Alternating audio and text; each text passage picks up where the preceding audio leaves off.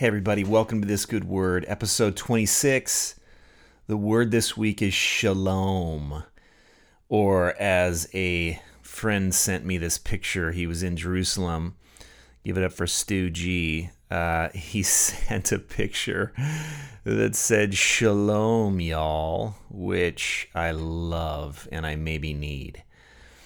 Anyway, in these heady days, these crazy days of a presidential race in America that is going from the idiotic to the just unbelievable, of a refugee crisis in Syria, of tainted water in Flint, racism everywhere, I'm going to bring out an ancient Hebrew word that could bring some hope, and the word is shalom. It does mean peace, but it also means so much more than that. It means wholeness, completeness, friendship. It means fullness. So in our fragmented world, in our fragmented lives, I think we need an ancient vision that might just propel us into the future with some hope. I'm tired of living in fear. I'm tired of being led by voices that sound powerful but are just spewing fear. I'm tired of cowering behind dogmas and an energy that is all about reclaiming a power that was never generative to begin with. So let's talk about wholeness. Let's talk about shalom. So some questions just to kind of gauge ourselves. You know, like when you go to the doctor to get a checkup, they check your vitals, right? They check your pulse, they check your blood pressure, and they ask you questions and all that stuff. Let's do that for a second, just to get a sense of what kind of wholeness we are living in or not. So how do you wake up in the morning? Are you tired? Is the first thing that stabs into your heart and brain chaos and anxiety about what's coming up for the day? Are you immediately flooded with worry and a sense that, man, the first, like, have you ever woken up and the first thing you think about is, when can I take a nap today? Or like, how many days till vacation, or all that stuff. Or do you wake up with a sense of calm and a sense of joy, a sense of optimism, a sense of slowness, even if you have quite a bit of things to do? And then how do you go to bed? Do you flop in bed exhausted? Are you worrying about all the things that you haven't done, or all the things that are happening tomorrow? Are you checking your email, the last thing you do on your phone when you go to bed? Are you checking off the lists of the things you need to do tomorrow? Or are you sort of graciously getting into bed, grateful for another day to breathe in and breathe out? Are you giving over the things that you couldn't finish today to God, believing that as you sleep, in some mysterious way, you can release those things to God's good care? They'll be there tomorrow, and they haven't been solved, but you're not going to carry them with you into bed, even if they're big. Are you living with a sense during your day of joy, of being alive in the moment? Or do you find yourself, like most people, worrying about the things that you did and the regrets that you have, or worrying about the future, about the things that are coming up, about the energy you don't have to do them? Are you finding that you're living in a sense of abundance or enoughness? Or do you sense that you're always just out of balance? You're out of whack. You're doing too much.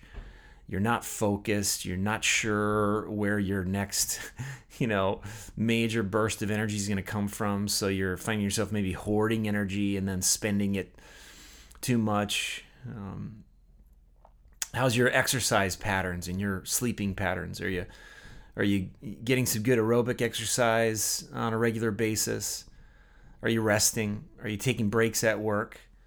Or are you just rushing all the way through? See, like if this were a doctor's office, just no shame, no judgment. I'm not going to know, but just be honest about those things. If when you strap the blood pressure monitor to your arm, what comes up?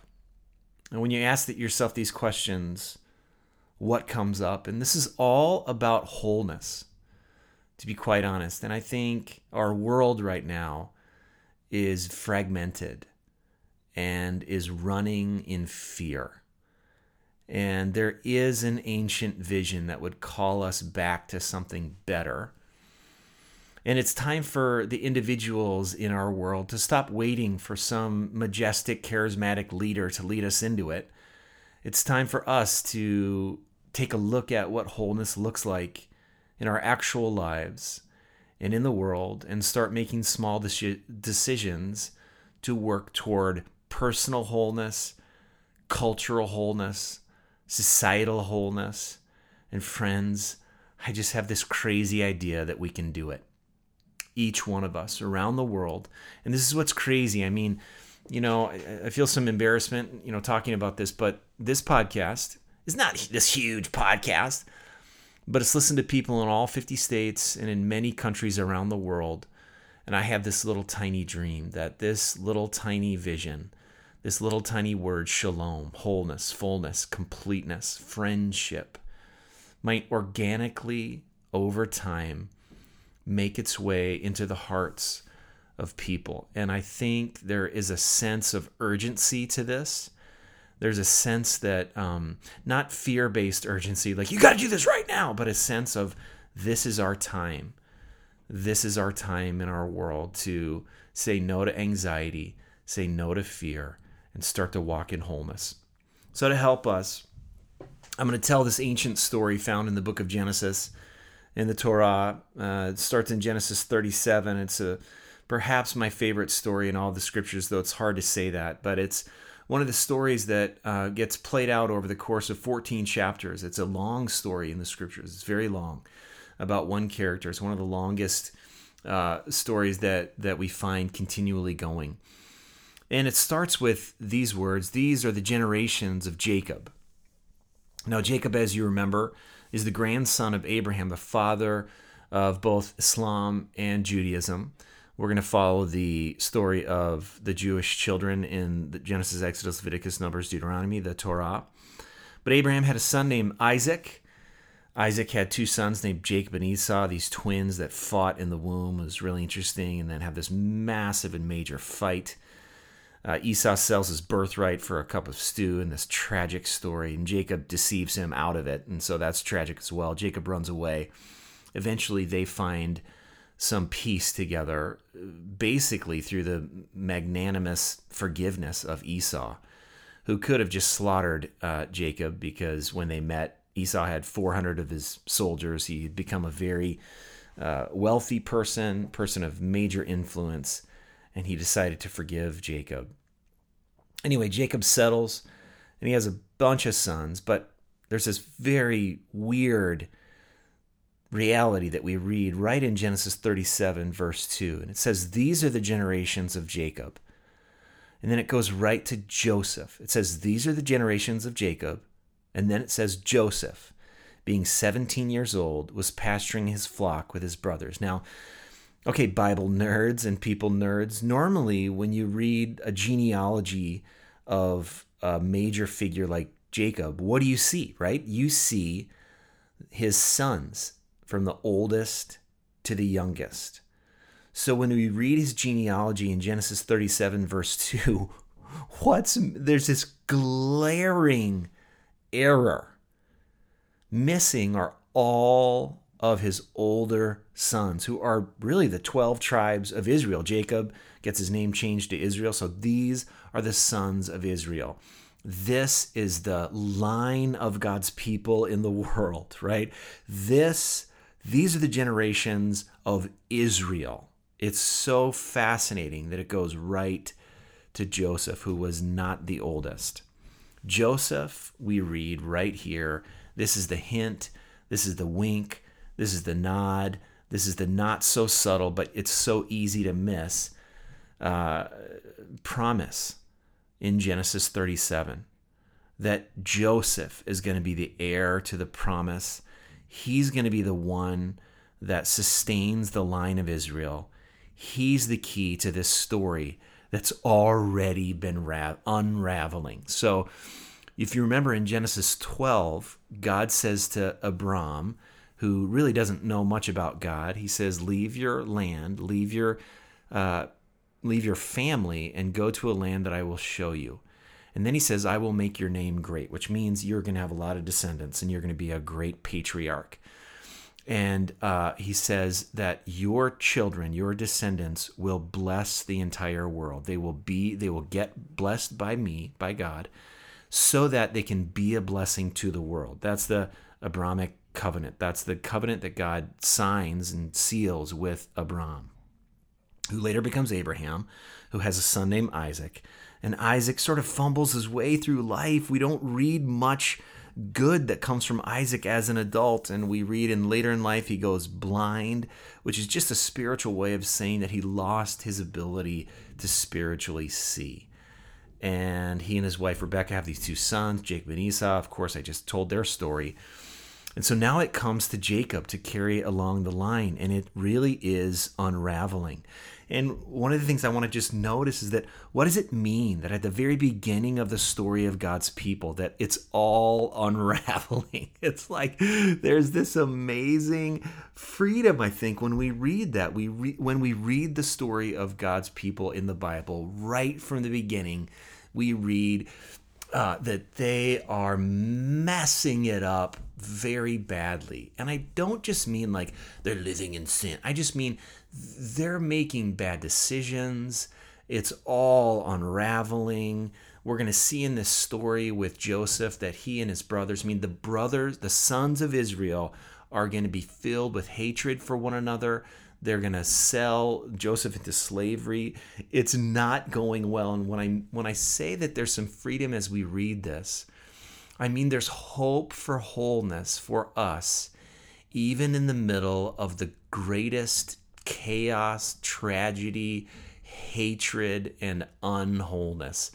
There is hope, because that's how God's people started. And so in your world, if you wake up frantic, if you go through your day frantic, if you go to bed exhausted, if you said, man, my RPMs are running way too high, I'm nowhere near wholeness, I'm nowhere near a sense of fullness or completeness, take some hope, my brothers and sisters, because the story of God's people is the story of a people who fumble their way through life.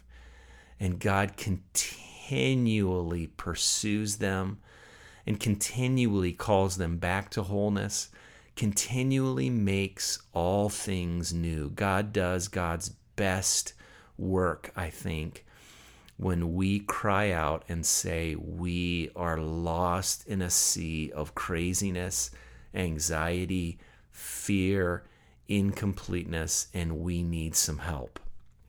So this story, it's interesting. We read in Genesis 37:3 that Jacob/Israel loves Joseph the most. So right in the beginning also, you parents, we say, we don't have favorites, but it says right there in the scriptures, the grandson of Abram, who becomes Abraham, plays favorites. He loves Joseph more than anybody else. We don't know why he loves Joseph more than all of his other sons, but we read very clearly that he does. And so in Genesis 37:4, we read, when his brothers, Joseph's brothers, saw that Jacob loved Joseph more than them, they hated him and could not speak peacefully to him. Now, on the surface, that sounds very obvious. Right, this is just brothers. They're fighting. My three sons fight all the time. They never speak peaceably to each other, or rarely they speak peacefully to each other. So on the one hand, you can say that this is just normal. These are brothers doing what brothers do. But the word for peacefully there is shalom, which is dripping with meaning. It means that his brothers could not be at wholeness, at completeness, and fullness, and friendship with Joseph. The sons of Israel could not be in a whole relationship with the person that was going to lead Israel to their future and actually eventually going to rescue Israel. And when I say Israel, I mean the people, God's people, out of famine. And so again, shalom means completeness, soundness. It means welfare. It does mean peace, but it means friendship. It means wholeness. And some of the commentators that I read this week in studying wholeness say this: pursuing wholeness, or shalom, pursuing shalom means discovering ways of bringing people together while celebrating cultural and religious differences. And so these brothers of Joseph, because they were blind with jealousy probably, and because they weren't getting the love that they needed from their father, Jacob, they could not pursue shalom with Joseph. They couldn't find ways of bringing each other together while celebrating their differences. And so the hatred bubbled and brewed more and more when it comes time. So Jacob sends his brothers off to tend to the flocks, his sons, but he keeps Joseph behind to do his own work, I think because he saw the hatred that was bubbling and boiling, and he didn't know what to do about it. But there comes a time in Genesis 37:14 when Jacob says to Joseph, he sends him out. He says, "Go, see if it is well with your brothers and with the flock, and then bring me word." And this word for well is, of course, shalom.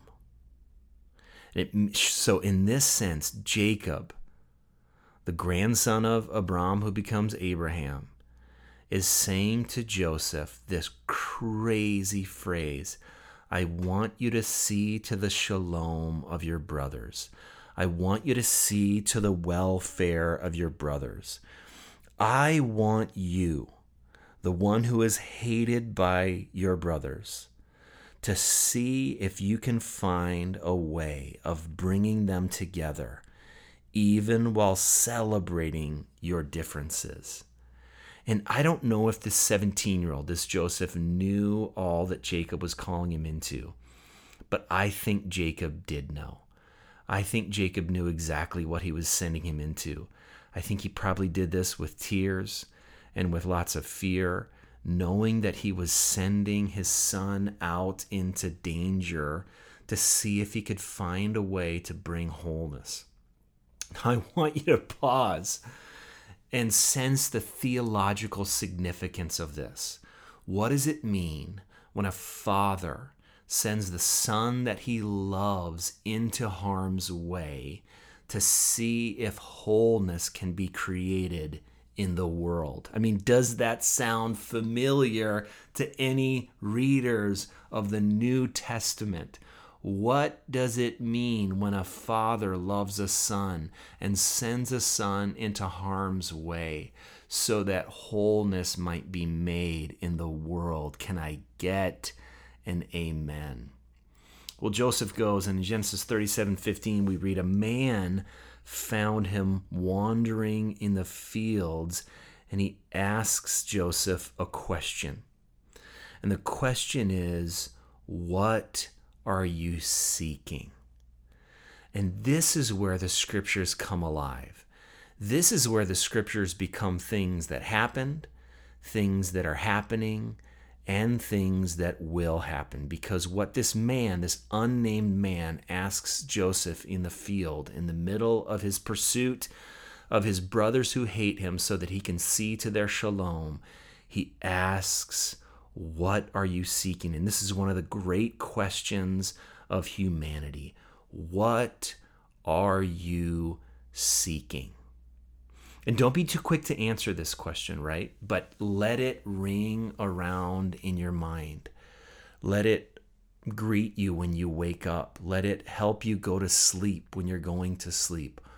What is it that you, in this time, in this age, with your history, with your present, with your future, what is it that you're seeking? And I think you are compelled to be honest. And I think in my experience, you're going to come up with a whole list of questions. Maybe you're seeking rest. Maybe you're seeking calm. Maybe you're seeking a new job. Maybe you're seeking a new spouse. Maybe you're seeking a baby. Maybe you're seeking all kinds of things. I want to encourage you to drill all the way down to what's underneath your answers. You seeking a baby? That's awesome. That's totally understandable. What's underneath that? You seeking a spouse? That's great. That's great. That's a great desire. What's underneath that? You seeking fame? Great. You seeking the ability to write a book? Great.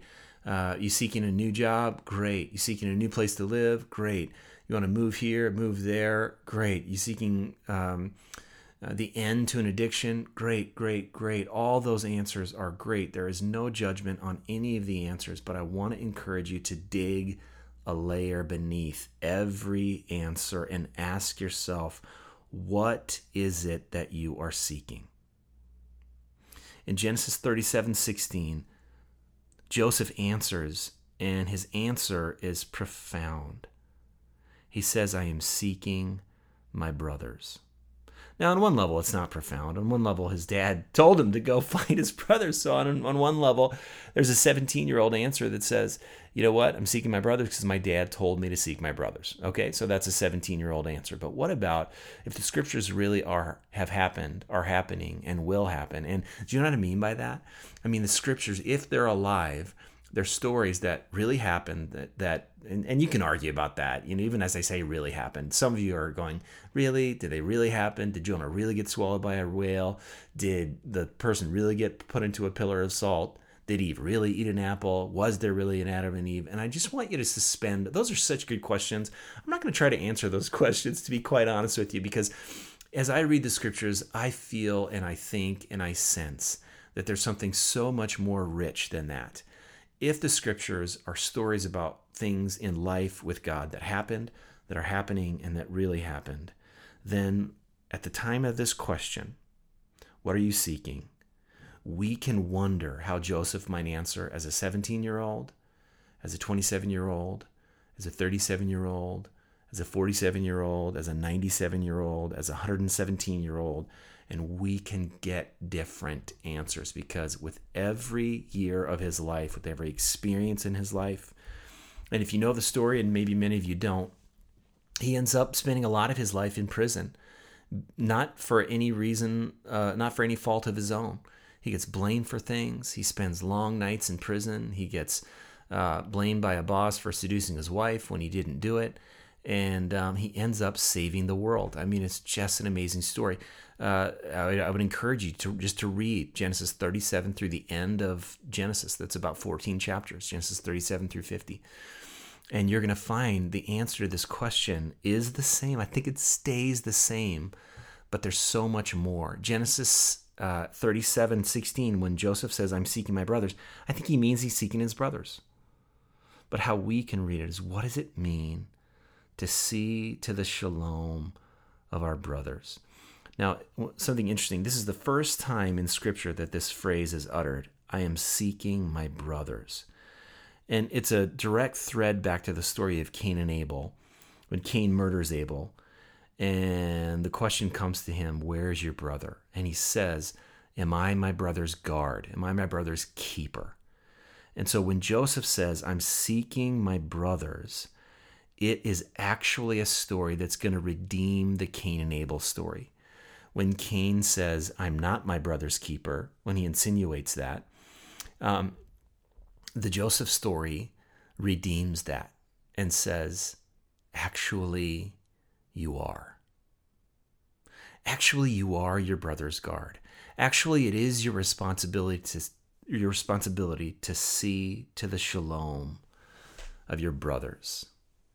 So I want to pause in this story, and the story goes on to say many more beautiful things. Joseph continues to, and Joseph's not a perfect person, but he continues to break through adversity. He continues to love his enemies, and he continues to be a person in Egypt that continues to be faithful to his calling of seeing to the shalom of his brothers. And he comes to a moment where he is the second most powerful person in Egypt, the most powerful place on planet Earth. And his brothers come, they're starving, And he has the opportunity to either send them away to die, and he would be justified in doing so, or to forgive them and to provide food for them and to provide a new home for them. And at the end of a story of struggle and pain and grief and tears, and all of that is found in this story, Joseph comes to forgive his brothers. He comes to provide a place for them to live, and he comes to provide a way for them to survive when they otherwise would have died. And that's seeing to the shalom of his brothers. And in doing so, he sees to the shalom of the whole world at great personal cost. So let's ask some questions. First of all, what are you seeking? And again, don't be too quick to answer that question. What are you seeking?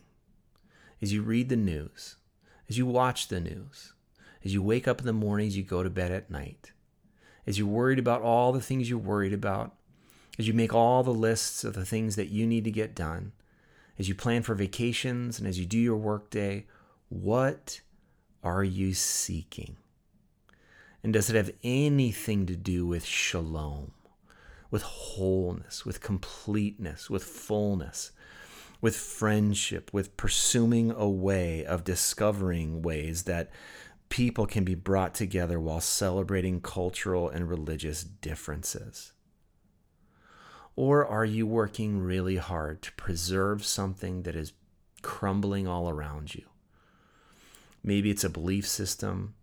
Maybe it's a way of living that isn't working for you. What are you seeking? And then my second question is, who are your brothers and sisters? And this is also a radical question. Who are your brothers and sisters? And can you be willing to radically redefine who your brothers and sisters are? Can you see to the shalom of your brother and sister when your brother and sister are someone that you do not like? That's what Joseph had to do. He had to do it with his enemies. He had to do it with his brothers. He had to do it with Potiphar and the Pharaoh and Potiphar's wife, this employer that he had, and his wife that seduced him. He had to keep redefining who it was that was his brothers and sisters. He had to keep expanding that circle, click by click by click. So can you be willing to radically redefine who your brothers are? And I think this is where the story of the Good Samaritan that Jesus talks about. It's a parable, but he tells this story of this person that's gotten beaten. He's laying by the side of the road dying, and these two religious guys passing by. And they didn't want to touch him because it would make them unclean. But this Samaritan, this person that's hated by the Jews, that Jesus is a Jew, stops. He puts him on his donkey. He tends to his wounds. He takes him to an inn. He pays for his well-being. He sees to the shalom of this person. And the radical invitation and confrontation in this story is that Jesus is saying that the two people that should have done it, the two people that understood the mission of God's people the most, to be a blessing to the world, to see to the shalom of their brothers and sisters, failed to see this person sitting by the side of the road as their brother or sister. And that was the great sin of this story. They didn't see him as their brother. Instead, they decided that preserving this religious law was more important. And Jesus is subtly insinuating that they're missing the whole law anyway, because as any rabbi knows, when a person is in danger of losing their life, then all the other laws go out the window. I mean, that's what's amazing. And Jesus says that a Samaritan, a person that was hated and seen as a half-breed, a half-caste, actually is the one that understands who his brother and sister is. So if you are seeking shalom in the world and in yourself, there are some implications, right? There are some things to think about. Number one, can you find shalom? Can you find wholeness, completeness, fullness, friendship in the radical incompleteness of the present tense? I think there's this tendency to believe that we're working for shalom, that we have to muscle through all this angst and energy of our life, and then one day we'll arrive at shalom, as if it's a vacation or the weekend or retirement that we work so hard for, and then we live in it. And I think that's to radically misunderstand shalom. When we understand shalom, completeness can come in the radical incompleteness of this present moment, and maybe that's the only way in which it actually comes. So can you find shalom in the radical incompleteness of the present tense when your kids aren't listening to you, when the work isn't done, when your boss just treated you as if you don't deserve any kind of dignity, when you're raging at the world around you because it's unfair, when you're angry about someone who betrayed you, when you're not getting the baby, when you're not getting the spouse. And I know it's like, yeah, easy for you to say. No, it's not easy for me to say. I do have a spouse and I do have kids, but there are so many things in my world right now that are lacking completeness, lacking fullness, lacking friendship.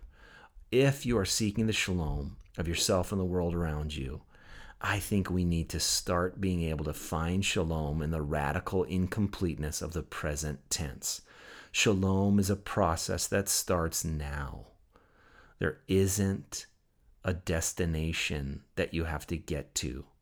It starts right now in the radical incompleteness of whatever moment that you find yourself in. So, friends, what are you seeking? Who are your brothers and sisters?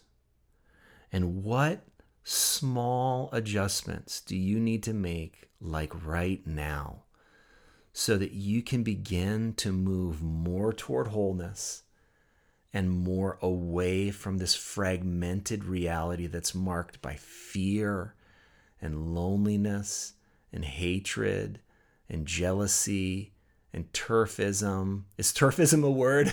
I don't think it is. You know what I mean, though? Are you willing to press pause long enough to really define what it is that you're seeking? Are you seeking wholeness or are you seeking relief? Because they're two totally different things. Right now, Christians all around the world are in the season of Lent. I've chosen to give up a certain thing in my world right now that speaks mostly to relief. And in the absence of going to that thing for relief, I'm starting to get curious about what's underneath my desire for relief. What is that about, and where does wholeness fit into that? So I would say maybe Lent, if you're following Lent, and you don't have to, but if you're following Lent, it's a great time to get curious about what are you seeking in the absence of this thing that you normally go to. Maybe it's coffee, whatever it is, alcohol, complaining, whatever it is that gives you a sense of, it's lying to you, but you think it's going to give you a sense of completeness, but it really doesn't. Maybe it's food. It's giving you relief from some feeling that you're feeling. Lent is an opportunity to feel the feeling and get curious about what's underneath that, because what's hiding underneath that is the opportunity for wholeness. But you have to find shalom in the radical incompleteness of the present tense.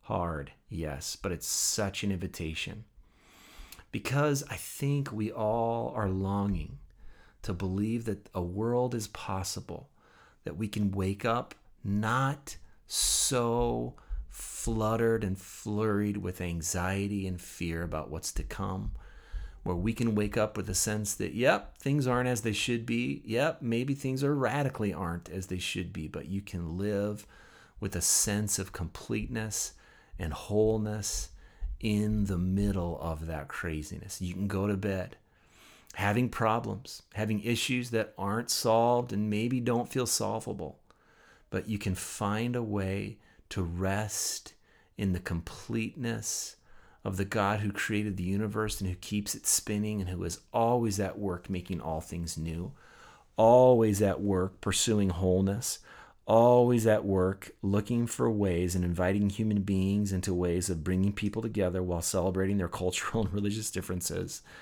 The God of the Old Testament, the God of the New Testament is always making all things new and is always inviting us into new levels of wholeness.